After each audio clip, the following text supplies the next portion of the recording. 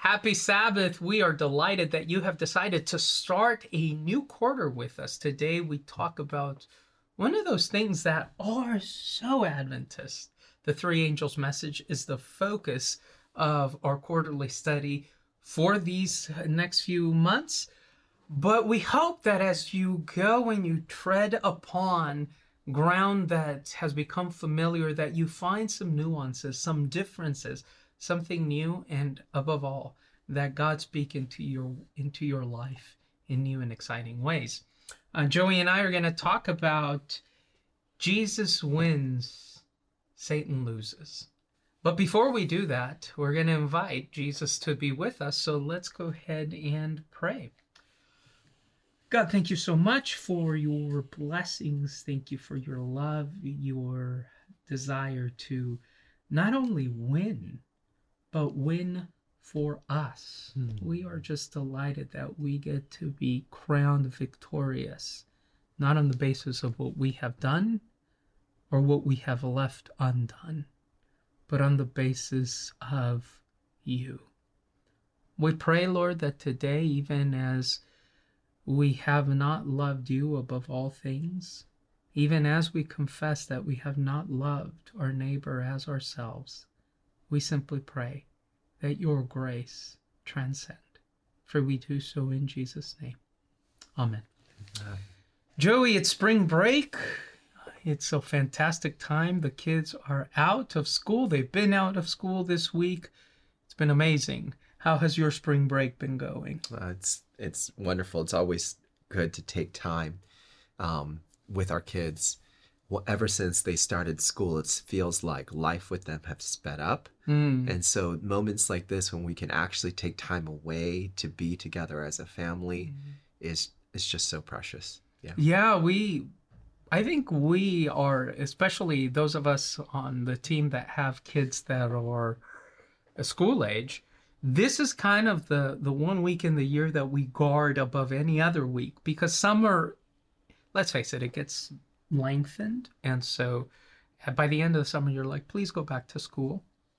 And then Christmas, there's so much stuff here at the church during the Christmas season that really, I mean, you're present, but you're also being tugged in so many directions. So at least for us, spring break has become that season where, as you say, we take time, we kind of disconnect, we reconnect. And especially as our kids get older, I just am keenly aware that up until last year, Micah thought I was cool, and now he doesn't. So the times that he chooses to hang out with me, uncool as I am, are times that I truly try to cherish. Yeah, I mean, as we only get so many years with our kids before they grow up and they start moving out into life, and that's something that as parents we're working towards, the independence of our kids. But at the same time, it's bittersweet, because that means we're never going to have these kinds of years with them ever again. No. So making the most of it is so important. No, and then it's terrifying to hear, or to think that in a couple of years he's going to be like, Dad, no, I'm not coming home for spring break. We're going to wherever. Yeah. And then I'm going to have to say, no, you're not. You're coming home. You belong home. Because you want them self-differentiated. You just don't want them that self-differentiated. Yes, you want those connections to still remain. So I'm excited about this new quarterly. It's fantastic and enthralling as it was to talk about stewardship for 12 weeks last quarter. We get to touch on something that is uniquely Adventist, I think. This idea of the three angels most of the scholarship, as you know, Joey, that is out there on particularly Revelation 14, the really in-depth scholarship is done by Adventists, because this is one of the passages, or this is one of the themes that is so deeply interwoven into who we are as a faith family. So I'm excited. I'm excited to, as we said, journey through some familiar ground and maybe discover some new things, which is, I think, the funnest of all possibilities when you're going through this path that you've gone through many a time, and then you see something that you haven't seen before. So I'm really excited as far as what we're going to see over the next quarter. Yeah. What I love about Revelation, and this is true of all of Scripture, that there's always more that we can discover about God. But I think that's even more particularly true about Revelation, because for many of us, it is almost like undiscovered country, right? It's like the moon. We've been there, we planted a flag, we walked on it, and then we haven't been back, right? And so Revelation has that opportunity, and there's just so much beauty, and it communicates such a powerful message about who God is. And from a global sweep of history, it portrays the character of God throughout history and ultimately what he's moving us towards. And that is so powerful. So it's really exciting. That it is. And so I think if we're going to look at chapter 14, the lesson, I think, aptly tries to kind of build a bigger framework.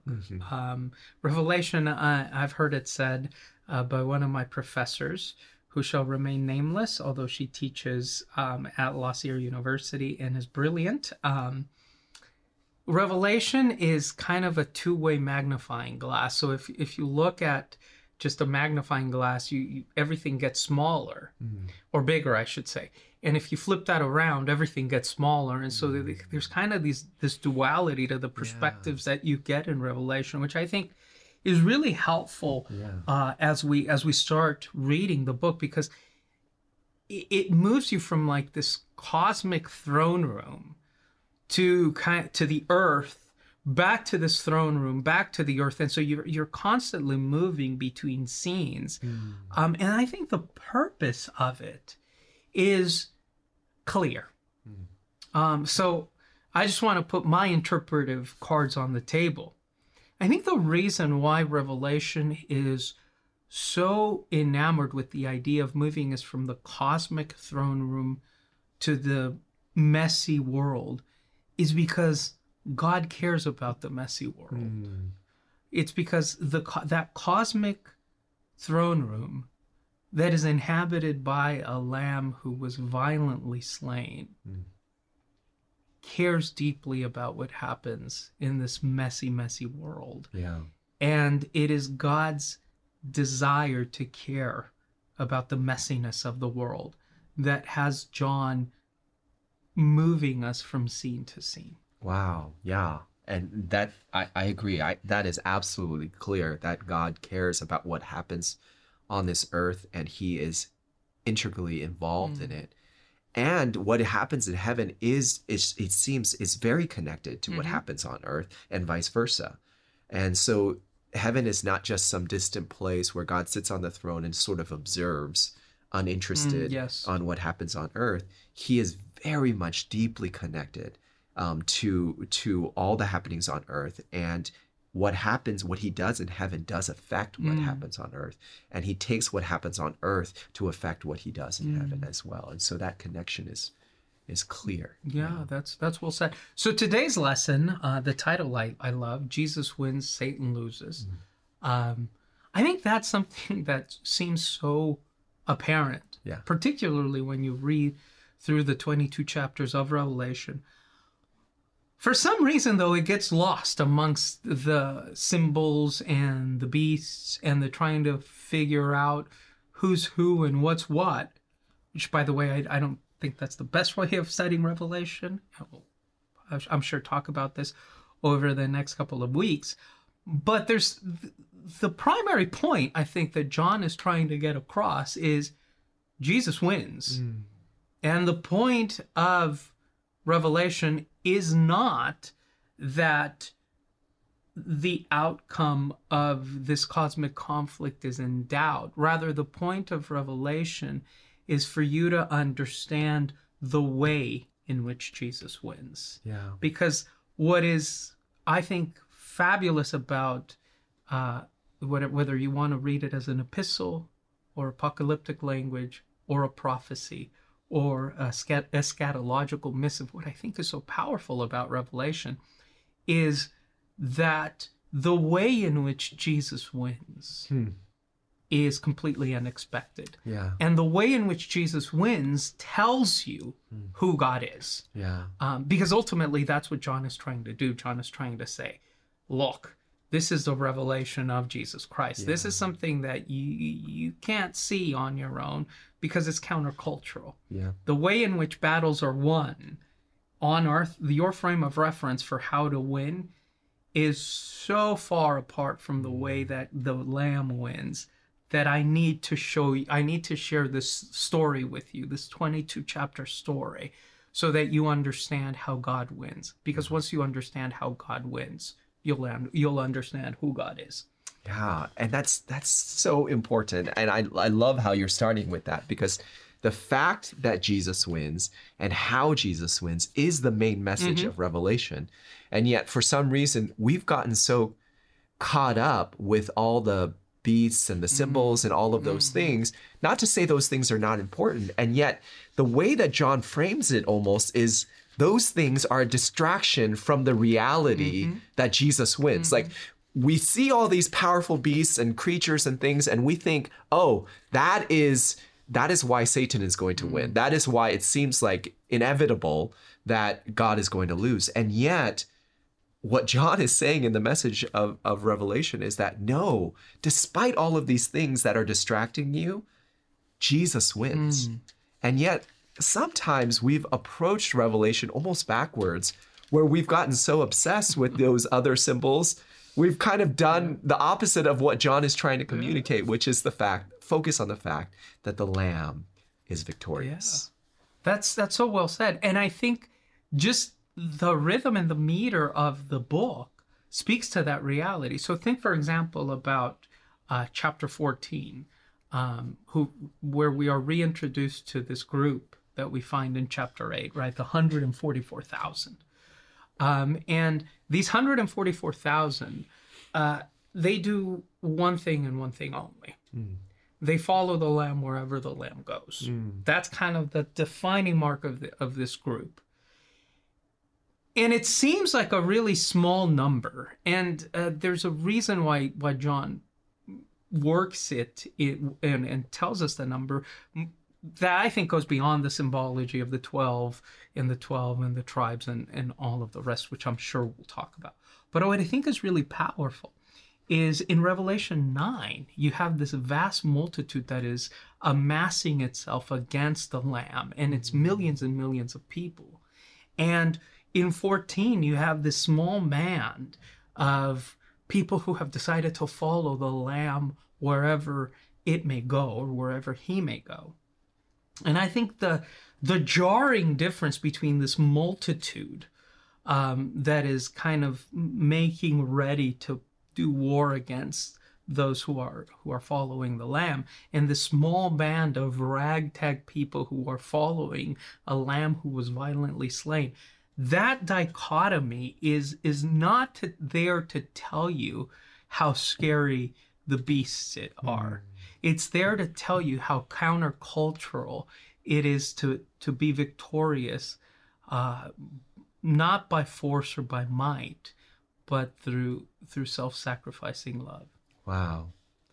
Yeah, and yet a lot of times we focus on the scariness. I mean, I remember growing up that fear was one of the primary messages that I got from Revelation. And I'm not saying that, I'm not going to read into the motivations of the people that were sharing about the book of Revelation. Maybe that wasn't their point, but a lot of times that's what I took away, is a fear over what's going to happen in the future, how Satan is going to take control of this world, and his minions, his people, the people who follow Satan, who are aligned with him, are going to make life terrible for the people of God who remain on this earth. And that the fear from that was what was sort of emphasized in my mind. And yet the whole point of Revelation, if it talks about how powerful the beast is only to show, in contrast, how surprising it is that the Lamb is victorious. But the Lamb is victorious. That is the message of the book of Revelation. Well, the Lamb is victorious. And I think I have a feeling that is a phrase that we're going to be saying a lot over these next couple of weeks. I want to start with, and the lesson talks a little bit about Revelation 13. We look a little bit of, I want to look at a passage in Revelation 12 that kind of points out how the Lamb is victorious. Obviously, I want to just spend maybe some time, if we have time, in Revelation 5, which I think is one of the key places to look at in the whole book. But I wanted to start our time together, Joey, by simply giving our favorite, and I mean we can share our favorite interpretive principles for Revelation. So we're gonna go through this message of the three angels, but I thought it'd be useful to give some interpretive principles to the people that are viewing. So, what are some of your favorite interpretive principles for Revelation? One that's been really powerful for me, and this is something that I've learned from John Pauline, is the fact that the writers of Scripture use the language of Scripture, right? So the writer of Revelation, the book of Revelation, John, he relies on the metaphors and the language of the Old Testament, of previous writings, in order to inform. So to understand some of the language that he's going to be using here, the metaphors, we talk about how he draws so extensively from the book of Psalms, from Daniel, from Isaiah. So all of that language, he almost, sometimes he explains, but other times he almost has an assumption that if you're familiar with this, you'll know what I mean by this, because I'm drawing some very obvious connections to other passages. So it's almost like when Jesus says, my God, why have you forsaken me? He's quoting a psalm, a very, very recognizable psalm. So it's not just the phrase itself, but the whole lament that he is saying. So the message is not just a message of abandonment, but also a message of trust. Correct. Right? So him saying those words is not just saying that sentence, but alluding to the entire psalm. And John seems to do the same thing in the book of Revelation. Throughout the book of Revelation, he draws these metaphors and imagery from other books. So it's important to be familiar with those so that we can make those connections to what John is trying to say. So that's one that's been really helpful. That is really useful. And it's going to come in handy as we get into chapter 14, because that chapter is pregnant with Isaiah allusions. And so you're going to see it. And we're going to try as best we can when we see one of these to just point you to them, because we don't have the same ease that the original audience had in terms of knowing the text. In a world that was pre-literate, people didn't really know how to read or write, the majority of them, and books were few and far between. And so the way you learned Scripture was you had to memorize that. And those connections, when something's memorized, are much easier to make than when something isn't. And so we're going to try as best we can to apply that principle. So that one's helpful. I like that. Yeah. I think, and we can share a few more. One of the ones that has helped me a lot as I've gone through Revelation is it's actually less poetic and more practical than the one you shared, Joey. It's simply, the book is not written in chronological order, so don't read it in chronological order. That's true. A lot of us, like when we're used to reading any work of literature, we're like, okay, this is the beginning, the middle, the end. Not so for Revelation. Revelation jumps all over the place, and it's got us jumping and going back and going forward. Most scholars would tell you that after chapter 5, we can kind of put a period on the book and it would end. But John is trying to convey some things, and so he's not writing chronologically. Don't try to read it chronologically. Yeah, that's so true. And he does these things where, like you talked about the telescoping, where he will zoom in to a scene and then zoom out to the whole picture and then zoom into a different scene from a different time period and then zoom out. So it's almost like a PowerPoint presentation where you kind of zoom in and zoom out of things, but not necessarily in a chronological order. Right. It's more thematic. And the way that it's structured, the whole book is structured, there is a chiastic structure to it. And we're going to be at the structural center of the book of Revelation, right? Which is, if not the thematic structure center, the structural center in Revelation 12 through 14. And so there is, but it's not chronological, and it jumps over back and forth. And so, yeah, what you're saying is so important. And it's a brilliant work of art because there's chiasms within the chiasm, which is really unique. And for those of you who don't know, what Joey's referring to is a chiastic structure is a structure that builds up, and then it has kind of mirror images on the other way, and then you reach the center, and that's kind of the most important passage or place. So as you're mentioning, Revelation 12 to 14 structurally is the center, and there's a chiasm there, but there's a chiasm within the chiasm, particularly in chapter 14, where he's doing exactly what you're saying. You zoom in, and then you zoom out, and then you zoom in again, but you're in different places, particularly as it pertains to the three angels message, right? You're moving as at the outset of the text, you're in Zion with the 144,000, and then the angels speak, and that's the chiasm, and then you have judgment. But the primary, really center, or the most important part of that chapter is the three angels message. So the structure within the structure, as it were, is what our lesson deals with this quarter. So yes, don't read it chronologically. Be aware of the chiasm. What else, Joey? Is there anything else that comes to mind? Yeah, I mean, symbolism is an important part. So don't take two things too literally, because what we know about apocalyptic literature is that it's not meant to be taken literally, right? There was a definite poetic element to it, and it was intentional. Some talk about how apocalyptic literature was the literature of the oppressed, right? So when you couldn't literally call out the powers that are oppressing you, you wrote it in a poetic way so that nobody can say, oh, you're being treasonous, right? So there is an apocalyptic, this apocalyptic literature is intentionally symbolic. And it's intentionally symbolic in a way that sometimes we like to, in our Western mindset, we want A to equal A, right? So that, 2 plus 2 always equals 4. So almost a mathematical construction where we say, well, this symbol means this here, so it always correlates to this here and always correlates. There is a sense of correlation, but the symbology in Revelation is a lot more poetic than that.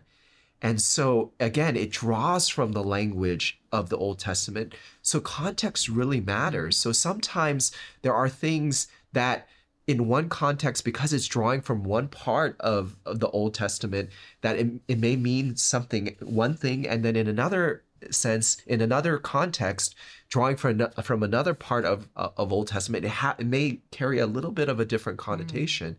So we can't just go and say, okay, this number always means this symbol always means this.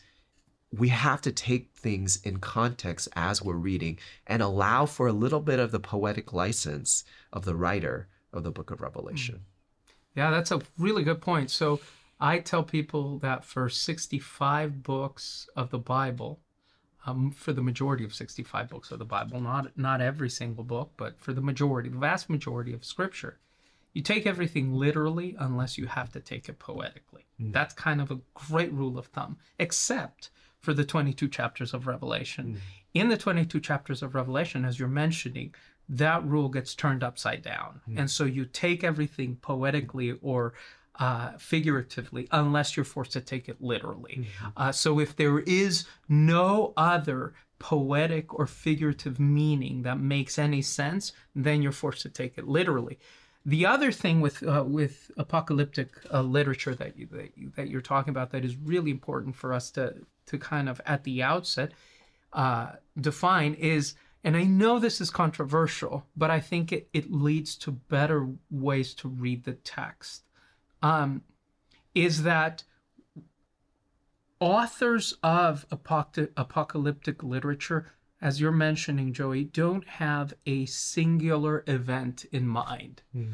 So you're talking a little bit about how in our mindset 2 + 2 = 4. Yeah, except sometimes it's -2 plus -2 = -4, right? So there are different ways of reading those formulas that lead us to different answers. Apocalyptic writers aren't writing for a specific event. And so when you're reading prophecy, you have application, fulfillment, reapplication, fulfillment, reapplication, fulfillment. And so it's not one reading of the text. You have several ways in which this text can be applied. And you have ultimately several ways in which the text can be fulfilled until you get to the end, which is the final fulfillment, which is the parousia, the second coming of Christ. A really good example of this is, for example, the language of Babylon. So obviously, right, when John is talking about Babylon, Babylon doesn't exist anymore. There is no more. There is no Babylon. Babylon's been destroyed. There's Rome. And so a lot of us look at language of Babylon within Revelation and say, well, he's talking about the Roman Empire. Well, yes, he is, but he's also talking about something deeper than just the Roman Empire. So that even now, 2,000 years later, when we read Babylon, we're aware that first century readers would have immediately made the link to Rome. But John is inviting us very pastorally to make different links, because what John is talking about is always deeper than the mere geopolitical situation of our time. And I think one of the places where we get sideways with Revelation is we're always attempting to give the ultimate interpretation of the book based on our geopolitical realities. And that leads to some really, really dangerous readings of the text. Oh, I'm so glad you talked about that. That is such an important point you're making, because that is our tendency. And I get it, because we are concrete people. We want to make these concrete connections. So there is a desire. There is a question that we wonder, how does this apply to me if I can't connect it to events in my own life, right? But the power of the symbolism, and which is why I think God leads John and Daniel and other prophets to write in apocalyptic styles, is that there is a timelessness to symbolism, right? To symbols, that they don't necessarily have to be tied to a certain time and place, but they are a lot more flexible to adapt to different times and places, so that, yes, it does apply to our time and place. There is a Babylonian power that we live with right now, right? There is a movement of confusion, of distortion, there is counterfeit religion. All of those things are present in our time and age, but they were also present before our time and age, and they will be present after our time and age until Jesus ultimately comes and makes things new. So yes, there is some sense of applying this to our time, but it doesn't have to be anchored to a specific time, so that it has the freedom to be applied to different times and places as well. That's, I think, in the last 20 minutes, we're, I think, gonna do something that speaks to that, because I think Revelation 13 is a prime place to do this. You know the verse, you have the dragon, and then you have a beast that is rising out of the sea, and then there's another beast that comes out of the earth. Everything, by the way, that happens in Revelation 14 is God's response to the movement of the beast. So I find it really, we just finished, and we've been talking at staff, a fantastic commentary on Revelation written by our own Sigrid Tonstedt. And one of the things that really strikes me about this commentary, and shameless promo here, our camp meeting and our events around camp meeting are going to be living and breathing these realities, because I've found them transformative. I know I know Pastor Randy has. We've all kind of been huddled around reading this and just found it so life affirming. One of the things that Sigve points out, and I think the text bears it out, is that in Revelation, God is reactionary. And God is reactionary because reactivity is the only way in which he will be judged as non-arbitrary. So in the end, it seems, without giving the whole book away, but in the end, it seems that really what is at the heart of the book isn't who's going to win or what's my status, because the book isn't about us. It's about or the remnant, or the Sabbath, or the commandments, or the spirit of prophecy. Not that those things aren't important, but that's not what the book is about. The book at the heart of John's message is, what is the character of God? Who do we say God is? And does God behave in these ways? And so if God is seen as being punitive and as initiating, then the argument can be made that God is being far too severe or too harsh. So Sigve points out that if you see, for example, Revelation 14 is a direct response to what's going on in Revelation 13, which is something the beast does, or the dragon. So setting that as a context, Joey, we're gonna look at these beasts for a moment. And then we're gonna see how you can apply these to a bunch of different things, and they can all make sense, and they can all, I think, be helpful in defining our spiritual life. And they can also be helpful in asking the question, where are the beastly institutions and systems in my world today? So let's jump into it. The dragon stood on the shore of the sea, and I saw a beast coming out of the sea. It had 10 horns and 7 heads, with 10 crowns on its horn, and on each head a blasphemous name. The beast I saw resembled a leopard, but it had feet like those of a bear and a mouth like that of a lion. And the dragon gave the beast his power, and on his throne great authority. One of the heads of the beast seemed to have a fatal wound, but the fatal wound had been healed. The world was filled with wonder and followed the beast, and people worshipped the dragon because it had given authority to the beast. And they also worshipped the beast and asked, who is like the beast? Who can make war against it? Joey, who is this beast? I'll ask the same thing that the people in Revelation are asking. Who is like the beast? Well, going back to the principles that we talked about, especially that principle of that John is drawing on the language of the Old Testament. This is very obviously a connection to Daniel, right? The book of Daniel, where he talks about there's a reason why he picks these beasts, like this 7-headed beast with 10 horns. I mean, if you've ever read Daniel before, you know, oh yeah, that he's talking about that beast. But it's not just the final beast, right? Because this beast resembles a leopard, it had feet like those of a bear, and has a mouth of a lion, which is the other beast, That's right? the other beast. So it's like an amalgamation of all those beasts. So it almost seems to be saying what he's talking about is, instead of separating out different epics and time and empires and things like that we've done with the book of Daniel, it seems to be saying like all of these, this beast represents all of those powers and none of those powers, right? It's not any one of those powers that he's referring to, but it is the spirit that runs through all of these beasts, like you've said before, these beastly powers. And so this beast can symbolize any of those oppressive entities that have fought against God's people and will continue to fight against God's people until he returns. And so the people who cry out, who can defeat this beast, are the people of God throughout ages and through ages to come until Jesus returns, who are wondering, how can this overwhelming force ever be stopped? And that's a question I think that all the people of God have asked at some point.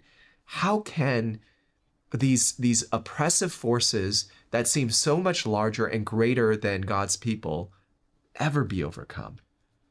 And I think, first off, yes, you see what he's doing. He's linking us to Daniel, and he's making these connections because ultimately Daniel was the book on eschatology that they had. This is how they understood eschatology.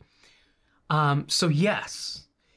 And the question then that is left lingering in the air for the audience is it possible for me to be aligned with a beastly power or a beastly entity? And that's so true. These images have been interpreted in so many different ways. For example, we all know that when the Pope got moved, this is one of the, and it's not just Adventists that have done this, by the way, this is the favorite Protestant interpretation of this particular chapter. When the Pope gets carried away by Napoleon and is banished and imprisoned, we say, that's the beast. Now, and we talk about the 10 heads and the Germanic kingdoms and the horn and the little horn and all this stuff, which is, as you're saying, a link on Daniel. The question then is, has the church in Rome, has the papacy ever functioned as a beastly power? Yeah. And the answer is, yeah. Yeah, it has.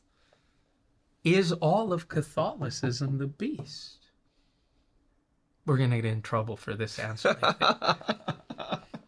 No.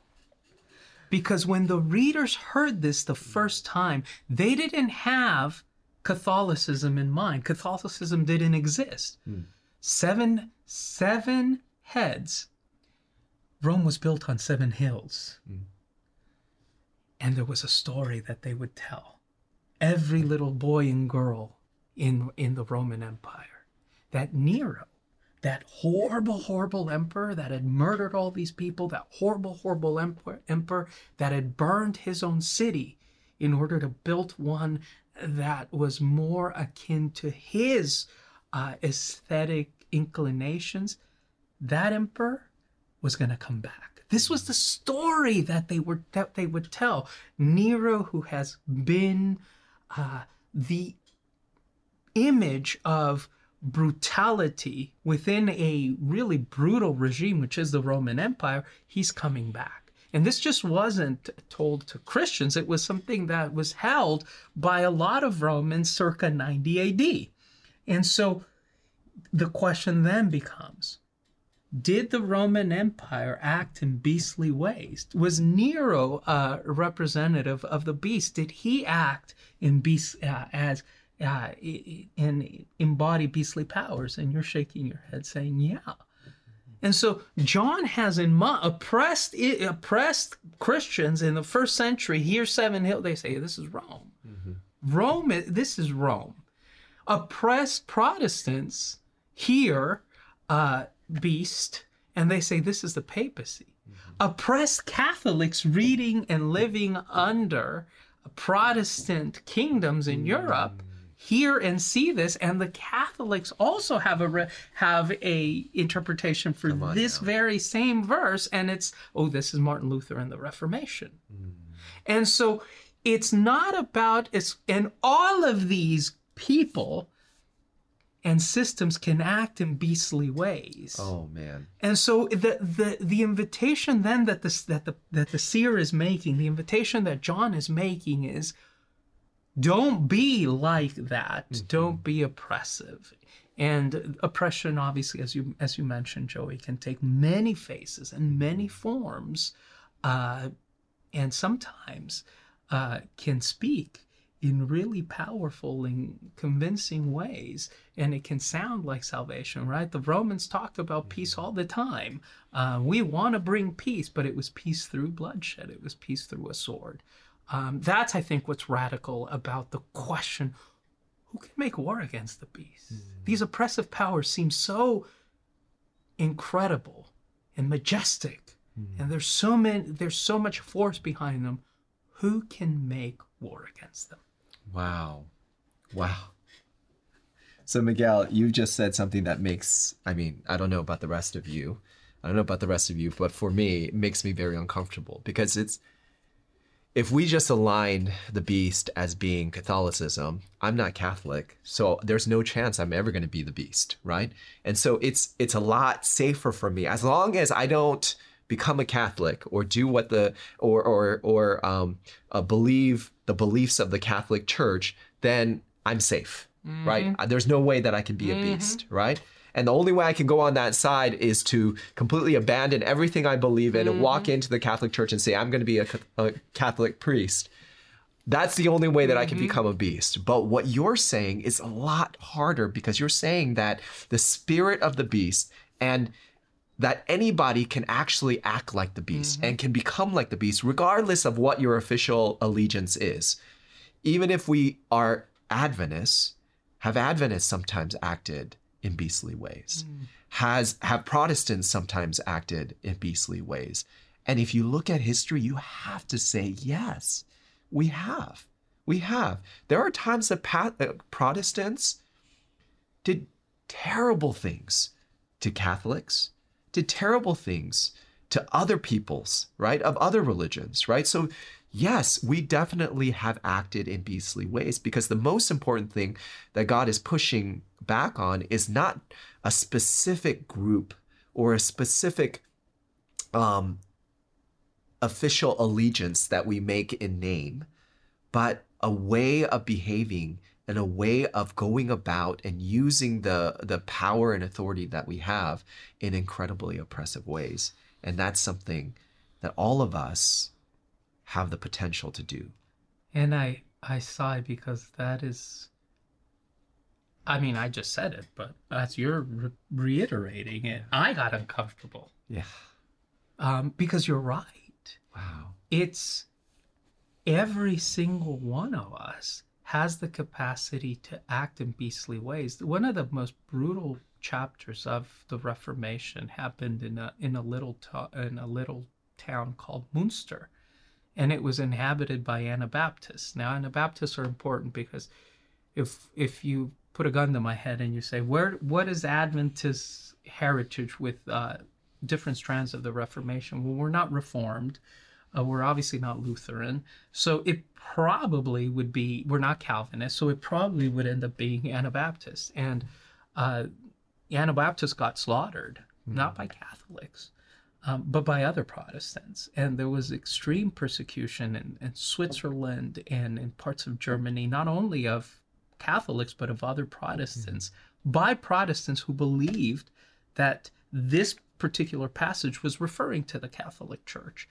The question, how open and inclusive and accepting would Adventists be if Adventists were the majority, is one that forces us to ask the question, can we act in beastly ways in our own, maybe not in the global scale, but in our own constituency meetings and general conference meetings? Wow. Are we capable of utilizing our power, our numbers, our influence? Are we capable of leveraging that into oppression? And I think the answer is yes, we are capable. And so when the question gets asked, who is like the beast, who can make war against it? It seems pretty evident, right, Joey, that the way that you're going to combat oppressive power isn't through being more powerful. There has to be something else. Wow. You need to say that again. You need to say that again, because that's so powerful, that the way to overcome oppressive powers is not to be more powerful. And yet that's exactly what the world teaches us. And though we push back against the world, a lot of times that's what we believe. The only way to overcome the beast is to become a stronger beast. Oof. Come on now, Joey. Now you're preaching. That'll my preach. Goodness. But if you look at even the history of the Adventist Church, I mean, that's often the way that we've behaved. I mean, there are times when we haven't. There's times when we behaved more like the lamb. And we're going to get into into all of that deeper as we move through this quarter. But there are times where we have acted. Adventist at its best has acted like the Lamb. Absolutely. And that's why I'm a part of the Adventist Church. Absolutely. So I'm not trying to throw the Adventist Church under the bus, but it is the reality that all churches, all groups have at times acted in beastly ways. We've used power to try to overcome other powers, and in doing so, we've become like the beast that we're trying to overcome. And that's what's prophetic about a movement. So John is being prophetic, right? Because he is seeing oppression occur, and he is saying, no, there's got to be a better way. And the title ultimately of this lesson is Jesus Wins. And the question becomes, well, how does Jesus win? And that's, I think, when we go back to Revelation chapter 5.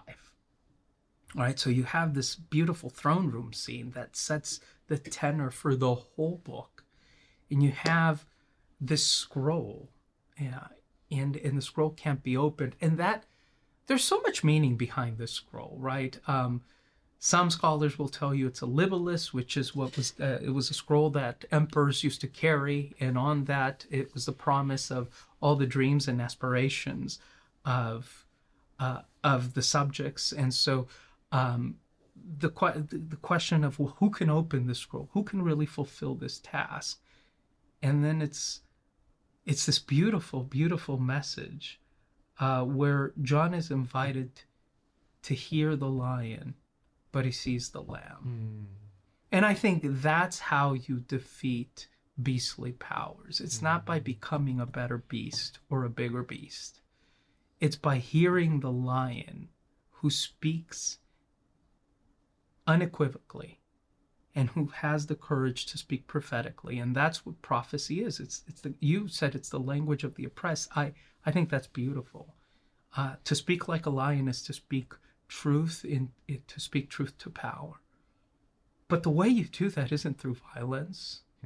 It isn't through weaponizing faith. It isn't by being vindictive. It's by looking at the Lamb. So I think the answer to this question that people are asking, who is like the beast and who can make war against it? It's a lion that looks like a lamb. And not just any lamb, it's the lamb that is slain. Right? Which is why, I mean, you gave us that hint at the beginning of foreshadowing of what is to come with the book of Revelation. But that is the surprise of the book of Revelation. For anybody who's reading it for the first time, it is perceived powerlessness that overcomes the powerful, which is completely mind-blowing, that a sacrificial lamb is the only one who is able to defeat the beastly powers. And yet we've seen that play out even in our time periods, right? I mean, the nonviolent movements that were advocated by Gandhi and Martin Luther King Jr. Martin Luther King Jr. did not have military power. He didn't have the power. He didn't have the authority, the formal authority that the U.S. government had, or any of the law enforcement had. And yet there was a powerfulness in his sacrificial powerlessness. And that powerlessness moved an entire nation, really an entire world, to change the way that it saw a group of people and groups of people, right? And yet that is the sacrificial love of Jesus that he was living out. Those are the principles of the sacrificial lamb that has the only power that's strong enough to overcome the beast and not become the beast. Because the beast sometimes, as we'll find later, will act like the lamb. In lambly ways. Yeah, will pretend to be the lamb. And yet at the core of it is this oppressive, beastly power. Now, I think it is important to make a note of before we end that at this point, we're not making specific predictions of how this will play out at the end of time, right? We're not talking about the specifics of eschatology. By saying that any power, any church has the potential to be beastly does not mean that we're saying, okay, a specific thing will happen at the end of time. Correct. I think really anything that we say about the end of time, we have to have a lot of humility, because the truth is we don't know. We don't know. So we have to have humility. But we are saying that there is a potential for Adventists to be a part of the beast at the end of time. There is a potential. We're not saying that that's absolutely going to happen. He said that, folks. I didn't say that. He said that. But you're right. I will throw my full support, and we'll both get fired together. I will throw my full support behind that statement, because I think you're absolutely right. Yeah. And we're not saying for sure that's going to happen, but we're saying that there is a potential. If we're being honest with the reading of the book of Revelation, there's a potential for that to happen. And the only way we can keep that from happening is to walk in the way of the Lamb rather than the beast. And I would say then that whatever it is that happens at the end of time, whoever ultimately, or whatever system or structure ultimately is wielding beastly powers, is not going to be Adventist. It's not going to be Christian. It's not going to be, because Adventism and Christianity and Catholicism and Lutheranism, any belief system that says they follow Christ, follows the Lamb. And so whatever it might call itself Adventist or Christian, but that's not what it's going to be. Make no mistake about it. Those who follow the Lamb who was slain have understood the language of self-sacrificial love, and therefore are constantly interested in hearing the voices of, as you said, those prophetic voices that utter the language of the oppressed. So stay tuned. We're going to have, I think, a lot of sharing to do in the next couple of weeks. We'll talk about what these beasts mean, and how we can tease out this message of a lamb who sounds like a lion but has been slain, and shows us that power is found in meekness. Have a great Sabbath. Joey, would you pray us out? Our good and gracious God, we want to thank you for having the courage to be a lamb who was slain. It just blows our mind to think that the most powerful force, the most powerful being in the entire universe, found it within himself to come down to this earth and sacrifice and die as the way to overcome the powers of this world. Help us as your followers to walk in your way, is our prayer in Jesus' name. Amen. So go live out your life for the Lamb, and we'll see you next week.